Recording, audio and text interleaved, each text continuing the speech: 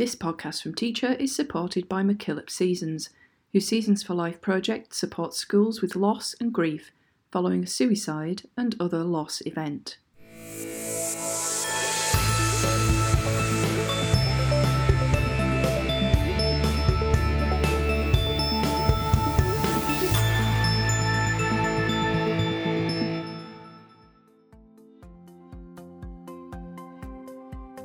Thanks for tuning in to this episode of Teacher Staffroom, where we catch you up on the latest evidence, insight, and action in education. I'm Dominique Russell. Our annual reader survey just concluded for another year. This is now the 9th year we've asked you for your feedback in our survey, and it's certainly a highlight for our team when we're able to read through all of your responses. This year, quite a few of you let us know you'd like more content on the topic of AI. You also let us know more about your concerns around the teacher shortage and managing your own workload, your wellbeing, and the wellbeing of your students. So in this episode, I'm going to highlight a range of stories we've published recently that you might find useful based on these areas of interest. And like all episodes of Teacher Staffroom, I'll be sharing some other highlights from content we've published during the month, and I'll also be posing some questions throughout the podcast. So feel free to pause the audio as you go, gather some colleagues, and discuss together how these stories might be relevant to your school context. Let's jump in.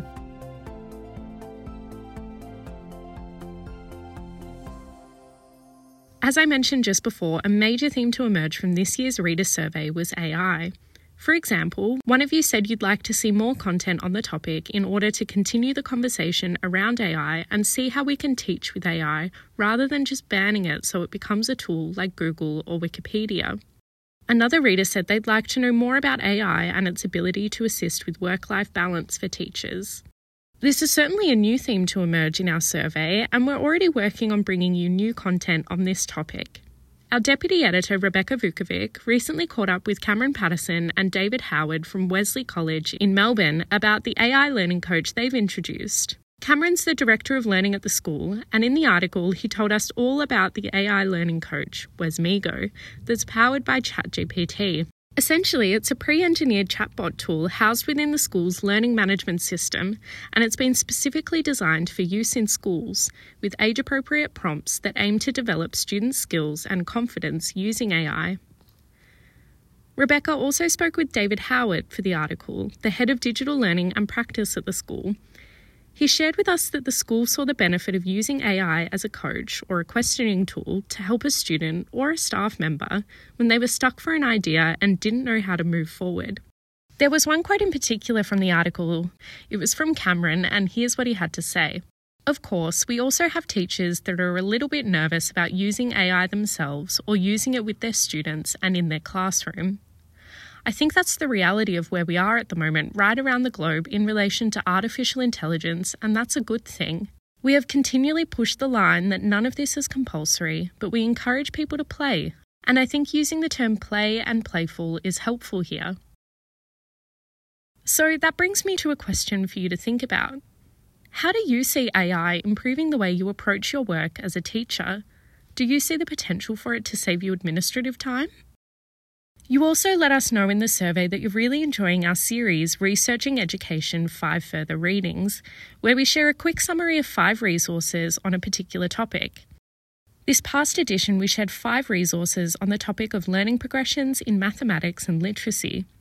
You can read the full article to access an ACER paper on bringing learning progressions down to 2-year-olds in reading and maths, and a paper that proposes a model of bounded learning progressions. As in previous years, your survey responses also made it clear that you really enjoy our infographics. We recently published a new infographic on the topic of managing workload, which shares pieces of advice you'd share with a fellow colleague. Unsurprisingly, with teacher workload being front of mind for a lot of you, you are focused on sharing your wise words on this topic. You'll find the full infographic on our website, teachermagazine.com, under the Infographics tab. But here, I'd like to share a couple of quotes we included. Perfection can be a problem for teachers because the work is never-ending and honing lessons can be never-ending. Strive for the best within the time you have. Don't take it all on, share the load. You're listening to a podcast from Teacher Magazine, supported by MacKillop Seasons, whose Seasons for Life project supports young people affected by suicide and other loss events throughout Australia. Free for Australian high schools and based on the strong evidence base of the Seasons for Growth, Change, Loss and Grief education programs, the Seasons for Life project builds wellbeing, resilience, social and emotional coping skills and strengthens supportive relationships.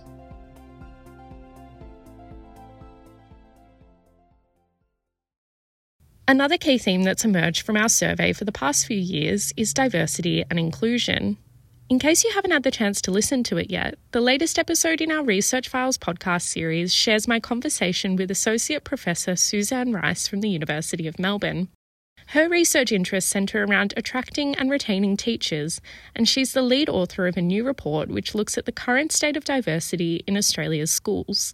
It also explores initiatives and strategies schools and policymakers can put in place to increase diversity in staff. In the episode, we spoke in depth about the strategies schools can employ to retain a diverse staff, like a well-designed comprehensive induction program, culturally responsive mentoring and support networks, targeted pathways to leadership positions, workplace accommodations, and ensuring workplaces are inclusive and culturally safe. I also asked Suzanne to explain the positive impact a diverse staff can have on student outcomes, and I'd like to share a snippet of her response with you here. A key finding is that it does improve learning, most particularly for the outgroup, whatever that particular outgroup is, if we can refer to them that way.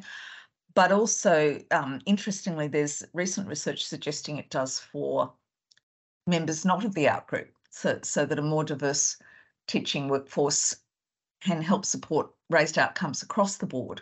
The sorts of mechanisms through which this occurs, teachers from an underrepresented group tend to have higher expectations. So there's considerable evidence now in the United States, for example, that Black teachers are more likely to refer a Black student to a gifted program, that they're less likely to punish them for behavioural infringements. So there are higher expectations there. There's obviously the role model effect, that students are seeing someone at the front of the classroom who's like them. There's a clear message that academic excellence is able to be achieved by people in my group. So that brings me to another question for you. Think about the students in your classroom. This year, did they have the opportunity to be exposed to a role model with a background similar to theirs? And finally, I'd like to share a recent expert Q&A from us on the topic of navigating difficult conversations with parents. Relationships with families, and more specifically, conversations with parents, is another area that's been raised by you over the years in our survey. In this Q&A, we spoke to ACER Research Officer Simone Griggs and her colleagues Greta Rollo, who leads the Primary Early Childhood and Inclusive Research Team, and Research Fellow Dr. Kelly Picker, about a resource they're developing to help practitioners build strong partnerships with families, including how to navigate difficult conversations. In the article, they answer questions like what teachers should do if a conversation with a parent isn't going well, and issues around defining partnerships between educators and families. What I'd like to highlight with you now, though, is a section of their response on how educators can establish common ground and agreement on the way forward in working towards a good outcome for the child. Here's what they had to say. When an educator discusses strategies or adjustments they've put in place for the child at school, these can be discussed with families to see if they have ways to support these areas at home. We can't expect families to implement all of the strategies, but by discussing them together, it can help families to see their important role, and this process supports shared decision-making. These discussions can also support a follow-up prompt, where educators can ask families how they would like to be updated on how the strategies are working. This follow-up prompt also supports timely modifications of strategies and is a way to provide clear evidence when internal school or external allied health support is needed. So the mention here of a follow-up prompt, where educators can ask families how they would like to be updated about the successive strategies that you're employing in the classroom to support their child, brings me to some final questions for you to reflect on. Is this something you already do? If not, how will you introduce it into your own practice? That's all for this episode. You're now all caught up on the latest evidence, insight, and action. Links to all the content and the resources I've mentioned will be in the transcript of this podcast, available over at our website, teachermagazine.com. Don't forget to subscribe to our podcast channel wherever you get your podcasts from, so you can be notified of any new episodes as soon as they land. You've been listening to a podcast from Teacher, supported by MacKillop Seasons, Seasons for Life, supporting schools and young people affected by suicide and other significant losses. Visit mckillopseasons.org.au.